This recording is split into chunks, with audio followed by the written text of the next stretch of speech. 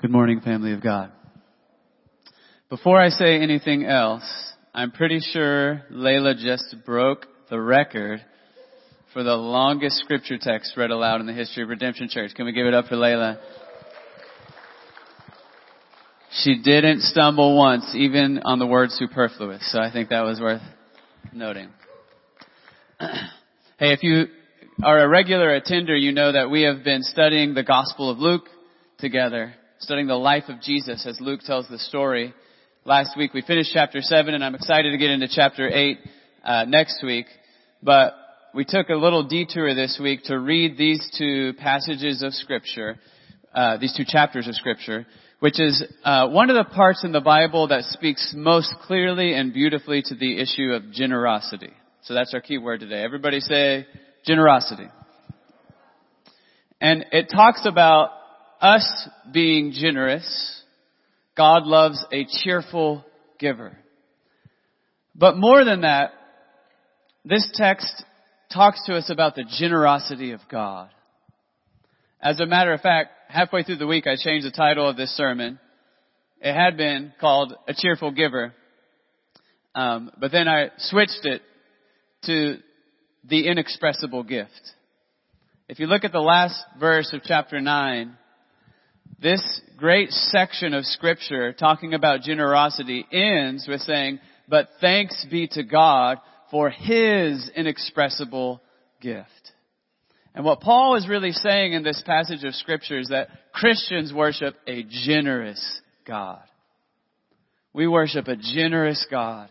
And our relationship with this God frees us for a lifestyle of joyful generosity, being generous with our time, with our money, with our affections, and so on. And the reason we are taking this little detour this week is we were sitting a few weeks ago at a staff meeting and we were preparing for next Sunday's dinner. You may remember we've got a fundraising dinner next Sunday to raise some funds for some youth activities coming up and to make some repairs to the building and a few other things. But as we were planning that, what came up in our conversation was this: we haven't ever done a fundraiser together as a church since Christ Community Church and Rancho Village Baptist Church merged and became Redemption Church. And so this is our first time. And fundraising for a church is not just, we do have practical financial needs and we want to bless people, but it's not just about that. What it's really about is learning to receive the gospel and respond as faithful disciples with generous hearts.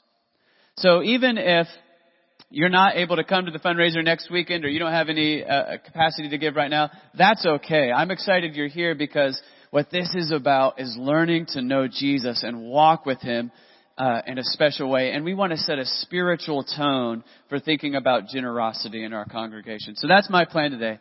And obviously, we don't have time to talk about everything in 2 Corinthians 8 and 9. We could spend 5 or 6 weeks digging into those two chapters. So what I'm going to do is just give us a general overview to help you understand the context of these chapters, and then zoom in to draw out a few key principles about generosity before we wrap up today. But before we get started, would you bow your head with me? I know there's a lot going on in a lot of our lives and in our community. I want to just take a second to quiet our hearts before the Word of God again. And if you could pray that the Holy Spirit will speak to you today, then I will say a prayer for us in a moment.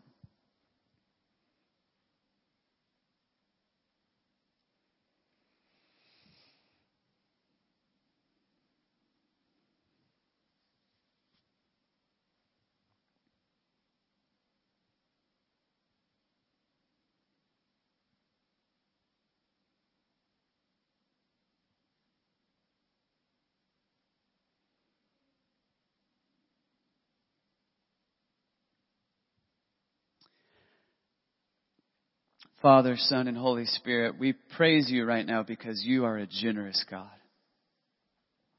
And we want to stop to give thanks for the ways you've been generous to us. Thank you for creating us. Thank you for being generous to create our families. Thank you for giving us homes to live in and food to eat and clothes to wear, meeting all of our physical needs. And most of all, we thank you for salvation, for the forgiveness of sins, for the gift of Jesus, for the gift of the Holy Spirit. You have been so generous to us, and we're so grateful. And I pray that the gospel of the generous God, the good news of your grace and generosity in Jesus, would hit our hearts in a fresh way today. That would inspire us to trust you and to worship you. And that our thinking would be refined today in a way that would have the result for the rest of our lives. We would be a more grateful people, a more joyful people, and a more generous people because of what you spoke to us today. Please help me to communicate your word clearly and accurately, and say everything you want me to say and nothing you don't. And I pray that your Spirit would give us all ears to hear, minds to understand, hearts to trust. In Jesus' name we pray. Amen. First, here's the context of these two chapters. Paul, the apostle, spent about 5 years of his life focusing on a ministry of fundraising. So this happened about 2 decades after the resurrection of Jesus. And during that time period, here's what's going on. If you remember anything about the biography of Paul, he was a Pharisee. He did not believe Jesus was the Savior. In fact, he was actively persecuting the Christian church. But then Jesus appeared to him, the resurrected Lord Jesus, and he became the most famous convert in the history of the world, going from persecuting Christians to becoming a Christian. And after that happened, he started traveling around from city to city, proclaiming the good news that Jesus is the Savior. He died on the cross for our sins and rose again. And he started a lot of the first Christian churches. And especially, he started churches among the Gentiles. He was known as the apostle to the Gentiles. Now, Paul was a Jew, just like Jesus was a Jew, and all the first apostles were Jews. But part of the good news of the gospel is that Jesus came not just for Jews, but for all people. He came to reconcile sinners to God and to reconcile people to one another so that every ethnic group can learn to live together as one people of God and to love one another. He is the reconciler. So everybody say, Jesus came for all of us. But the church was struggling to live into that reality. They faced a lot of conflict, and much of their conflict was playing out along the same kind of cultural lines and ethnic lines that were dividing people from one another in the world. And the church was trying to learn how to live in the world, but not sink into the pit of the divisions in the world, but to rise above that by the power of the gospel. Is that still something we need to learn today, church? And specifically, there was an opportunity and challenge that came up. Often the biggest challenges that we face in life are also opportunities. And the challenge was that the Jewish Christians in the region of Judea were suffering because of intense poverty. That was the challenge. And their poverty had several causes. I'll just mention 3 of the contributing factors. First of all, if you were a Jew living in this region of Judea, you were taxed first by the Jewish authorities and then by the Roman authorities, which meant that for many of the Jewish people living in this region, they may have been taxed up to about 40% of their income. Now, if you're making millions of dollars a year, you might pay 40% of your income in America today, or get close to it. But if you are a working person who's a fisherman or a carpenter, some of these kind of jobs that the early followers of Jesus had, can you imagine 40% of your wages being taken away? So that's part of the reason why when we read the Gospels and we get to stories about tax collectors and find out Jesus loves tax collectors, we understand why everybody was so shocked by that. The people were living in poverty because of this excessive, oppressive tax system. But on top of that, when many of those Jews came to believe that Jesus was their Savior, at first they were worshiping Jesus within their synagogues. But as time grew, the Christian community and the non-Christian Jewish community began to grow apart. And those early Christians from a Jewish background were often persecuted and ostracized by their own communities. And their own community was their financial network. It was their safety net. So many of the Christians, because they were socially ostracized, had a special particular hardship. And many of their families had been touched by persecution. So they became even more poor. And then on top of that, in the late 40s, there was a famine. That area was very overcrowded. There was often food shortages, and then it became a famine so that many people were short on food and were really, really struggling. So the Jewish Christian community in Judea was suffering from intense poverty. That's the challenge. The opportunity that Paul saw is this. I want to go to the Gentile churches and do a ministry of fundraising where I'm going to invite the Gentile churches to spend several years gathering up money and saving money that then we're going to take and deliver to the Christians in Judea to support the needs of the poor. And he had two main motivations for that. First is that he just loved those Jewish Christians in Judea and wanted to help them. So our motivation for generosity is always love. Everybody say love. But second of all, he knew that this kind of sacrificial generosity, crossing ethnic barriers so that Gentile Christians would sacrificially give to support their Jewish brothers and sisters, would be a powerful witness to the reconciling grace of God in Jesus Christ. It would show the world and the Jewish Christians that the Gentile and Jewish Christians are now one family in Christ. So he's been organizing this campaign, and one of the churches that he helped start was the church in Corinth, and they had apparently initially responded with a great deal of enthusiasm to Paul's invitation to gather money that they could send back to the region of Judea to help the struggling poor Christians there. But as you've noticed, sometimes, do you ever in your life start something very enthusiastically, and then by week 2 or year 2, the enthusiasm is now much lower? That happens. And apparently what was happening was the Corinthian church started very enthusiastically, and now they're getting close to the finish line, and they still haven't reached their goals of what they want to give. And so Paul's writing to encourage them and refocus them. Now that's the overall context. But now let's zoom in to this, because in this context of explaining or of talking to these Gentile Christians in Corinth about this situation, Paul gives us some of the most profound teaching about generosity that we could find anywhere in the Bible. So let me just point out to you a few key principles. And if you're a note taker, you can jot them down. I'm going to give you a few things. And then I'll encourage you to spend some time this week studying these 2 chapters, because we're not going to be able to talk about everything. But principle number 1, which Paul emphasizes, is this: Christian generosity is about freedom and joy, not compulsion. Christian generosity is about freedom and joy, not compulsion. Paul makes this point throughout the section, but I'm going to ask you to look with me at 2 verses right now. Chapter 9, first verse 5. Paul says this: "So I thought it necessary to urge the brothers to go on ahead to you and arrange in advance for the gift you have promised, so that it may be ready as a willing gift, not as an exaction." I'd encourage you to underline those 2 words, willing gift, and then underline that word exaction. An exaction is a gift you're forced to give. It's not really a gift, right? If you don't pay your taxes to the IRS, they will come for it. They'll get that money. They can reach right into your bank account, right? That's an exaction. And Paul is saying, what I'm talking about is not an exaction. You're not forced to do this. It's not law. That's not what he's talking about. He's talking about a willing gift. He's saying, what I'm praying is that God will touch your heart so that you will voluntarily, out of freedom and joy and love, want to give. And if you skip down a couple verses, look at verse 7. Paul says the same point here. Each one must give as he has decided in his heart. Again, I want some of y'all to underline those words. He has decided in his heart. Not reluctantly or under compulsion, for God loves a cheerful giver. Here's something I want you to think about as we think about generosity today. The gospel of Jesus Christ frees us not only from sin, but also from legalism.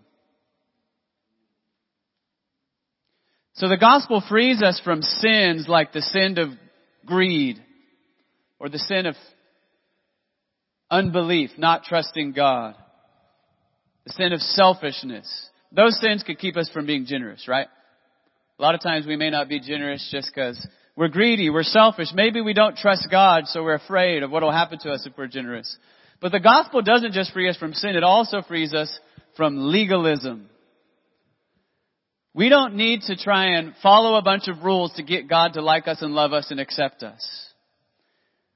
It's not like God is trying to move us from a sort of hedonistic, licentious, selfish lifestyle to a very dutiful, legalistic lifestyle. What God is doing is inviting us to something different and better than both of those things.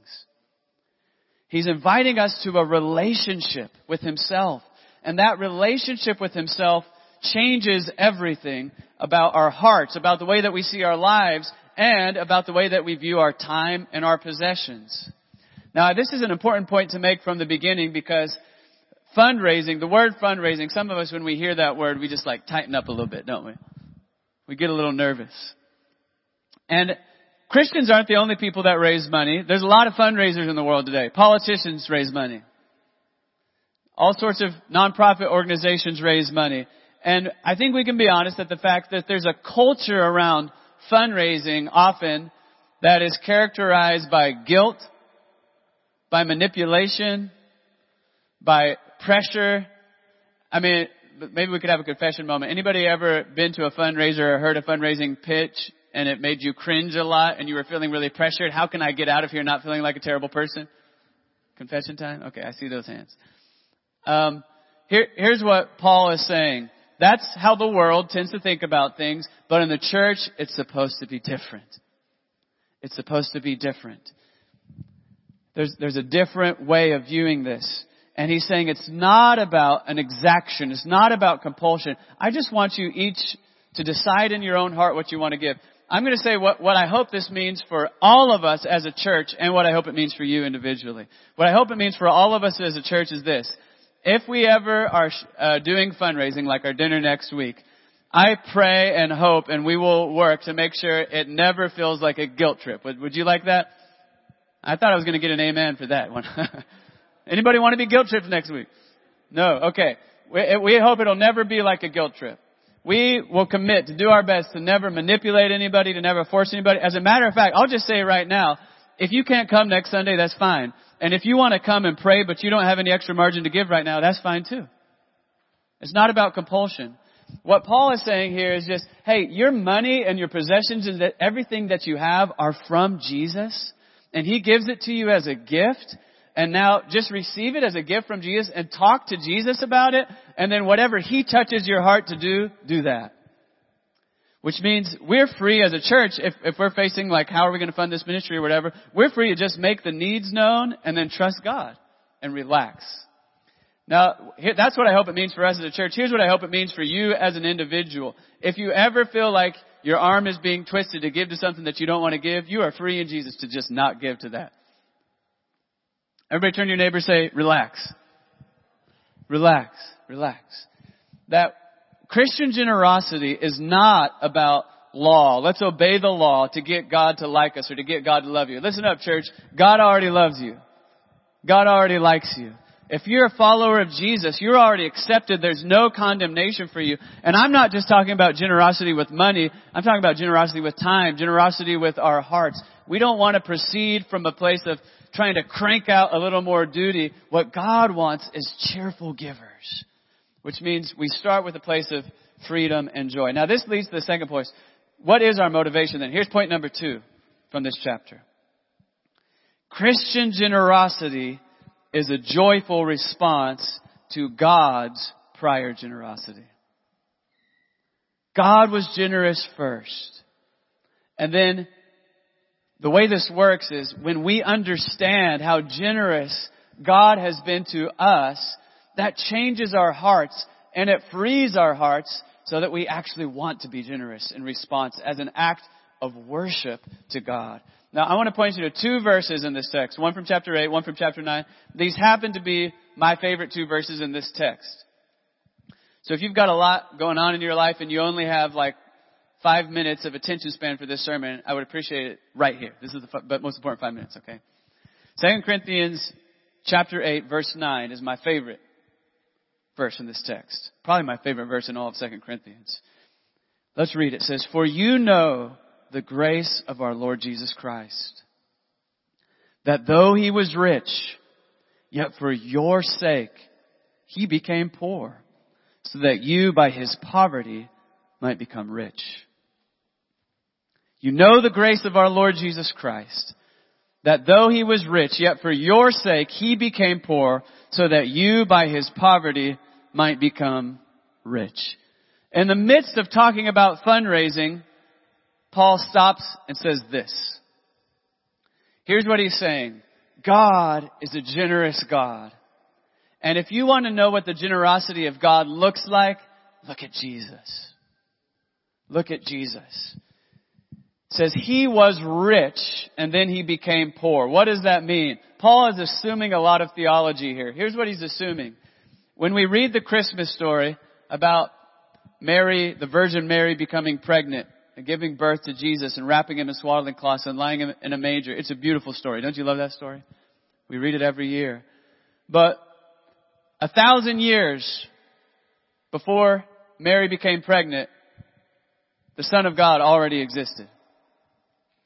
When Mary became pregnant, that was not the beginning of his existence for Jesus. He already existed. 5,000 years, he already existed. Before the foundation, he already existed. Jesus is the eternal Son of God who has always existed with God the Father and God the Holy Spirit in the Trinity. He has always been infinitely happy, infinitely loving, infinitely joyful, filled with power and life. Jesus lacked nothing. He was rich from all eternity. And yet, what we're celebrating at Christmas, this is a great Christmas verse, by the way, 2 Corinthians 8:9. It's one of the best verses to think about at Christmas time.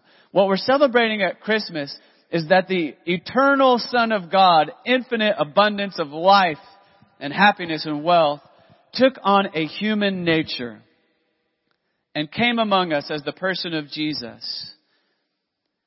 He borrowed from us vulnerability. He took from us mortality. He took from us smallness. He became weak and dependent. He was born not only as a vulnerable human being, but as a vulnerable poor human being. Living as an oppressed Jewish person in Palestine. He wasn't from the center of the Jewish community either. Came from Nazareth. Does anything good come out of Nazareth? He was born as a marginalized person. Throughout his life, he walked a path that was not an easy, wealthy path. Foxes have holes. Birds of the air have nests. But the Son of Man has no place to lay his head. His life was not easy. Throughout that time, he identified with sinners. He humbled himself. He served himself. He became poor. And the climax of his poverty is the cross. I mean, think about the cross of Jesus. He's taking on himself the sin of the world, the guilt of the world, the shame of the world. And he is as poor as anybody could be. Literally, the text of Scripture tells us his very clothes were taken from him and the Roman guards gambled over who got his tunic.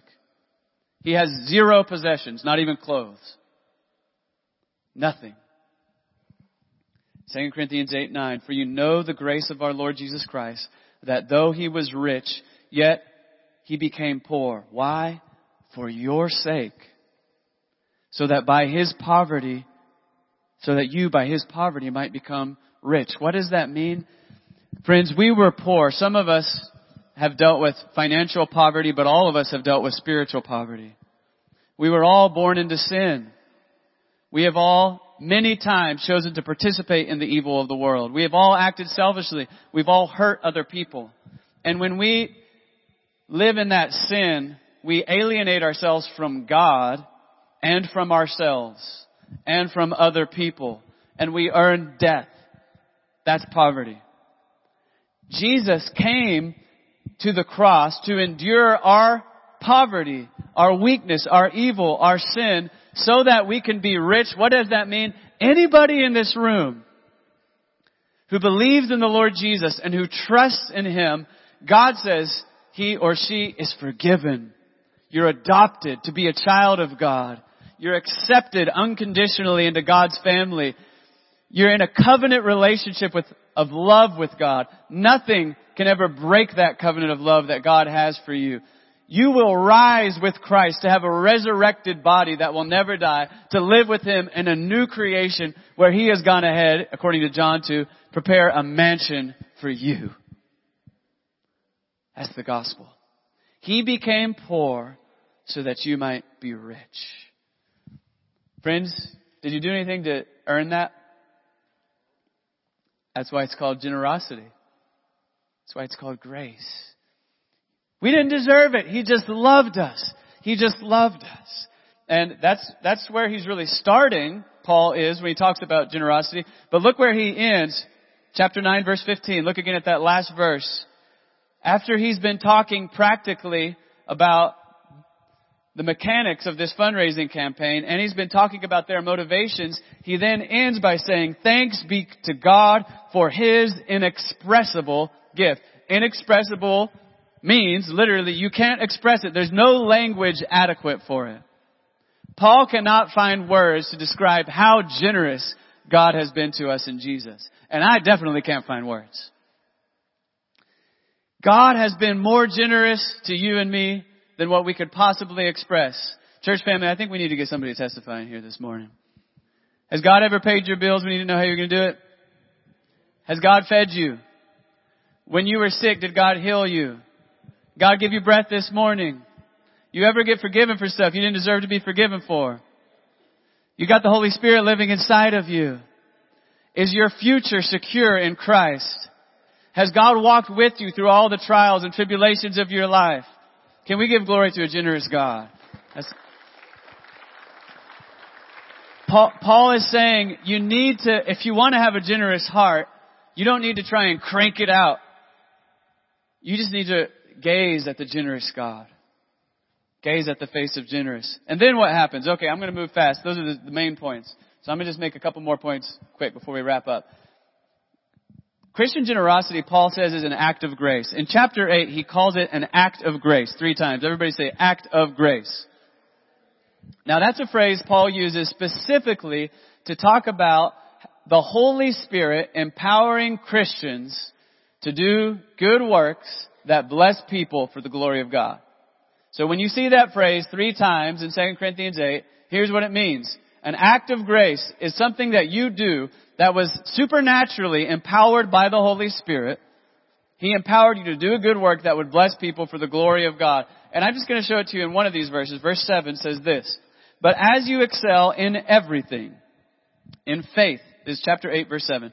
As you excel in everything, in faith, in speech, in knowledge, in all earnestness, and in our love for you, see that you excel in this act of grace also.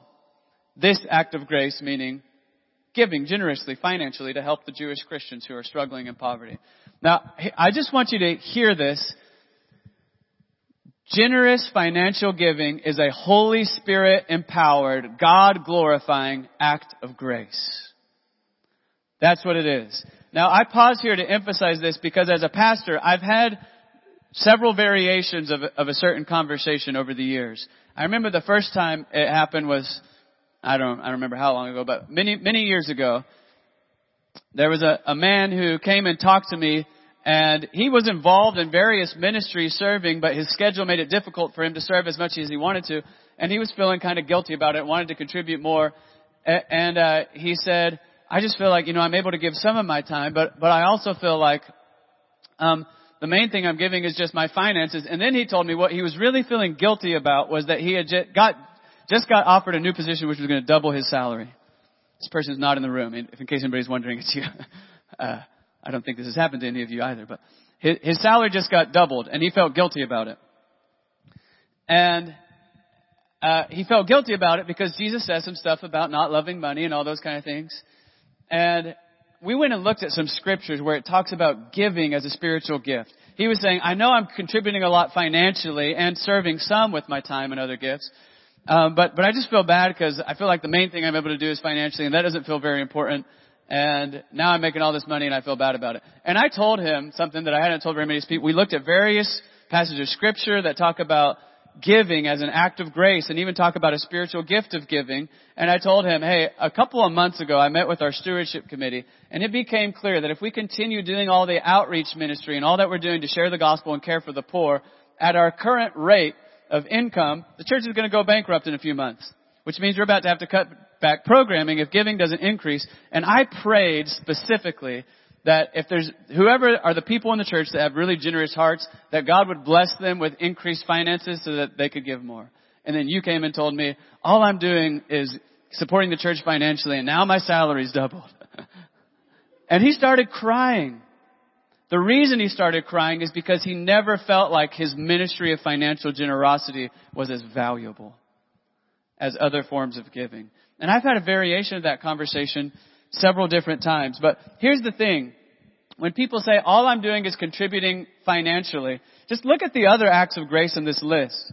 Would you ever say, man, I feel like I'm not pulling my weight. All that I'm ever doing is loving people really well. Man, I feel like a spiritual failure. All I'm doing is just having radical faith in Jesus. All I'm doing is knowing God deeply and speaking words of life that bring salvation to people. You would never say that about those acts of grace, would you? So Paul is saying generosity, including financial generosity, is in the same category. Everybody say an act of grace. So I just want you to feel encouraged. It's valuable to God. Okay, next principle from this chapter. Christian generosity is for the rich, the poor, and everybody in between. Doesn't matter how much money you have, this is for you. First, let's look at what Paul says about the generosity of poor people. Chapter 8, verses 1 through 3. We want you to know, brothers, about the grace of God that has been given among the churches of Macedonia. For in a severe test of affliction, their abundance of joy and their extreme poverty have overflowed in a wealth of generosity on their part. Pause. How many times have you seen those words go together? A severe test of affliction, extreme poverty, abundance of joy. Severe test of affliction. They're suffering a lot. This is like the Philippian church in Macedonia. They're suffering a lot. They're living in extreme poverty. And in the midst of their extreme poverty and suffering, they've got so much joy they can't keep it in. And it's overflowing with a wealth of generosity on their part. For they gave according to their means, and as I could testify, and beyond their means, of their own accord, begging us earnestly for the favor of taking part in the relief of the saints.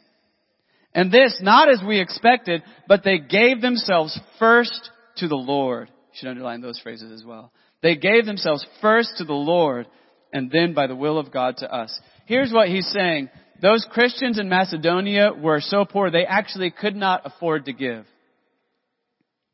They could not afford to give. And yet they begged the Apostle Paul for the privilege of giving beyond what they could afford because they were so grateful for what Jesus did for them. And they trusted that Jesus would meet their needs.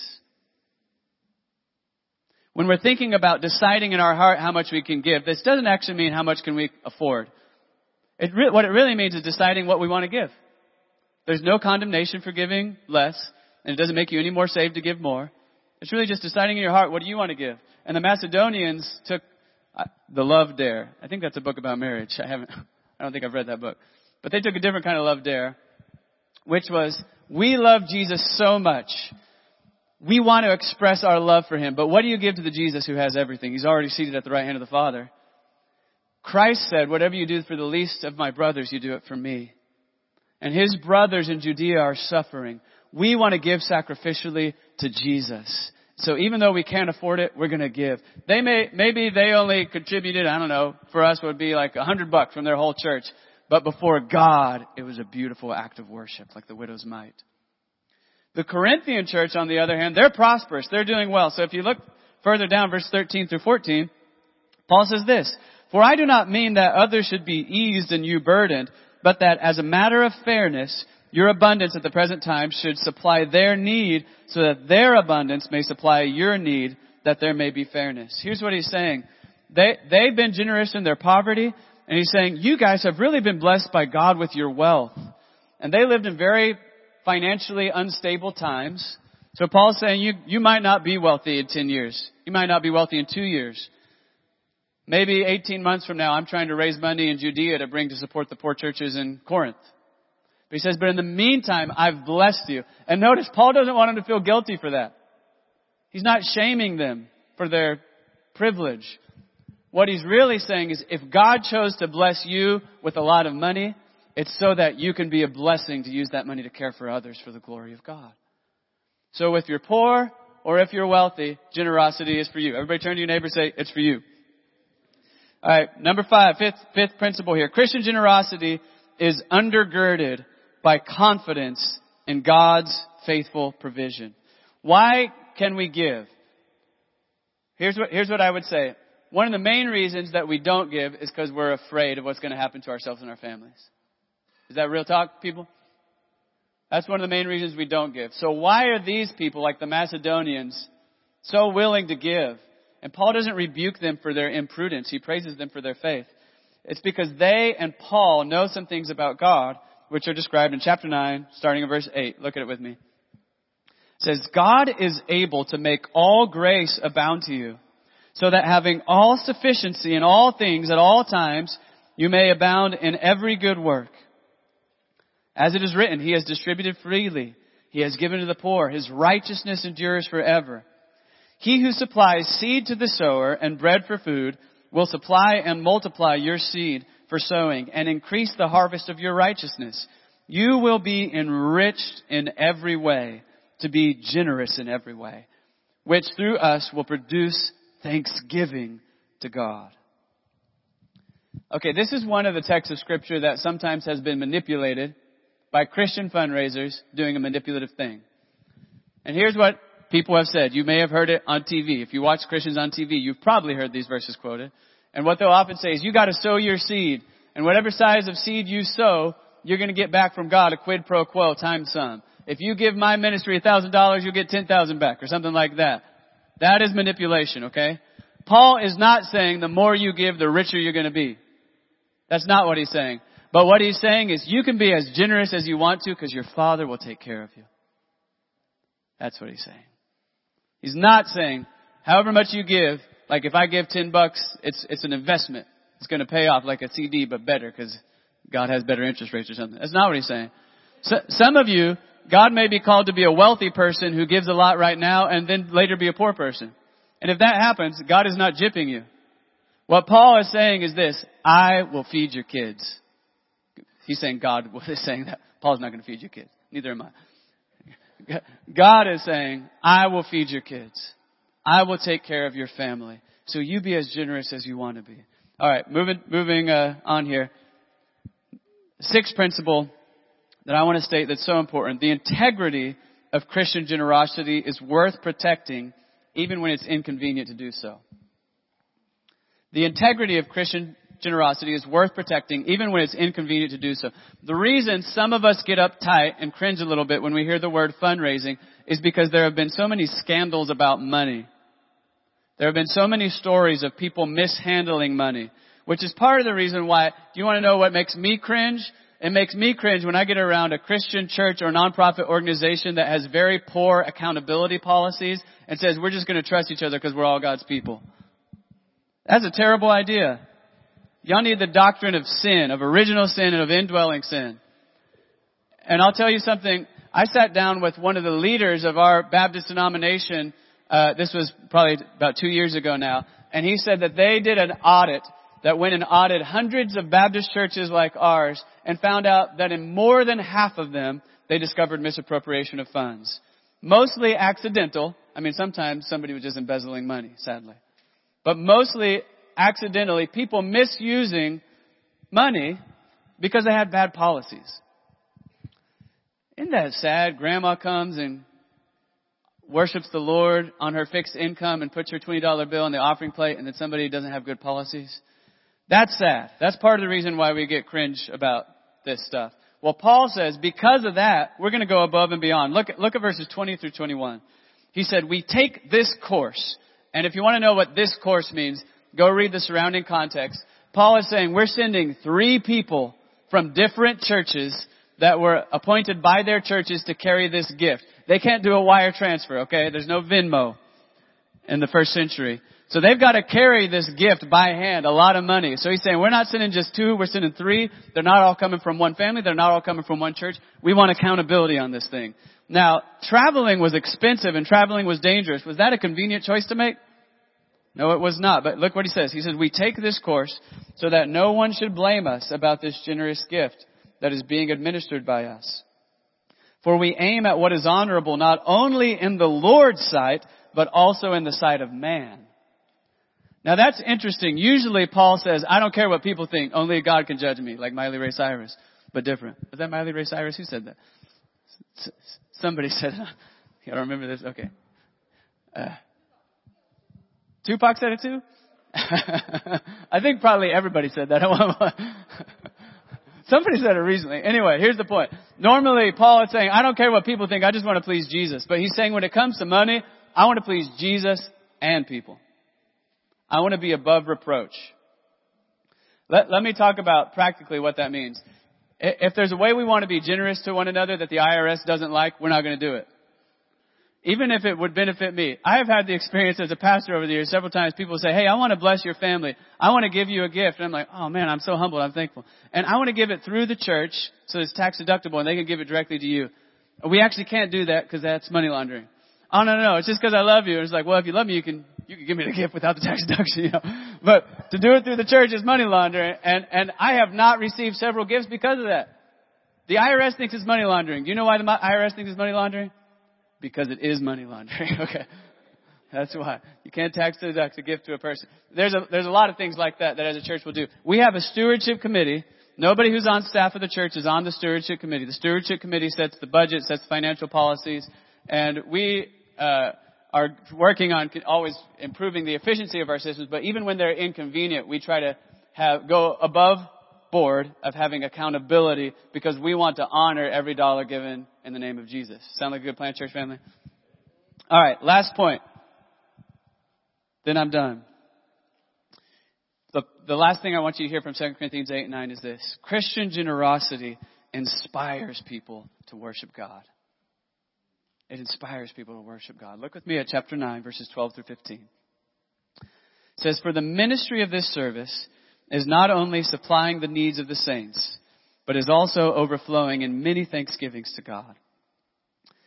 By their approval of this service, they will glorify God because of your submission that comes from your confession of the gospel of Christ and the generosity of your contribution for them and for all others, while they long for you and pray for you because of the surpassing grace of God upon you. And then again, thanks be to God for his inexpressible gift. What Paul is saying is this. When you give generously because you trust in Jesus and you're trying to respond to his generosity towards you with gratitude, that's an act of worship to God. And then the money that you give blesses people and helps people. And then they give thanks to God. And it starts a cycle of worship that more and more people are worshiping the Lord. It's ultimately about responding to God's generosity in a way that's trying to worship God and give glory to him, which is why I like it when Kent is announcing the offerings. And he does not say, we're about to pause worshiping in order to take up a collection. Have you noticed what Kent usually says? He says, we're going to continue worshiping the Lord through our giving as well as through our singing. That's the heart behind it. Now, if you think about how you can put this to practice in your life practically, there's a million different ways. A million different ways. You can be generous with your money. You can be generous with your time. You ever been blessed because somebody gave time to you when you needed their time? You can be generous with your words. You can be generous with your affection. You can be generous in all these ways. When it comes to financial giving, I don't have time to go look at this. If you want more verses, I can give you some. The New Testament emphasizes especially three practical kinds of giving. 1, helping the poor. 2, supporting the ministry of your local church. And 3, funding mission work that's taking the gospel out to people. All 3 of those are good opportunities. But I want to end right now, really not getting into the details of any of that practical stuff. I want to end right now just saying this. What God is really after from us today is a heart that trusts him and thus becomes a generous heart. And if we have generous hearts, we'll figure out the practical stuff as we go. And the way that we get generous hearts is by having eyes that are fixed on Jesus and the inexpressible generosity of God through Jesus. So before we wrap up, I just want to invite you to bow your heads with me. And we're going to sing one more song. responding to God's word through worship and song. But I just want to give you a moment now to pray and ask that the Holy Spirit will touch your heart to help you see more clearly the generosity of God towards you in a way that frees your heart to be generous towards others. And I'm going to say a prayer for you. Our Lord, as we've said, we just say again, thank you for your generosity towards us. And I pray that you would give us generous hearts. Lord, if there's people in here, as I'm sure there are, who our struggle has really been legalism, that when we think about giving, we often feel guilt and fear and shame and compulsion. I just pray that the gospel of Jesus would set us free from that. That we know that you love us. Ultimately, you don't need our financial resources. You have cattle on 1,000 hills. But you invite us to participate in what you're doing. So free us from that. Free us also from the sins of greed and selfishness. Forgive us for those things in our hearts. And Lord, I pray that now and for many years to come, we would be a people whose hearts have been set free by your generosity in a way that makes us want to be generous to others. That we would freely and joyfully and sacrificially give to care for the poor, the vulnerable, and the oppressed. We give to support the ministry of our local congregation. And we give to advance your kingdom among all nations. We pray these things for your glory. In Christ's name, amen.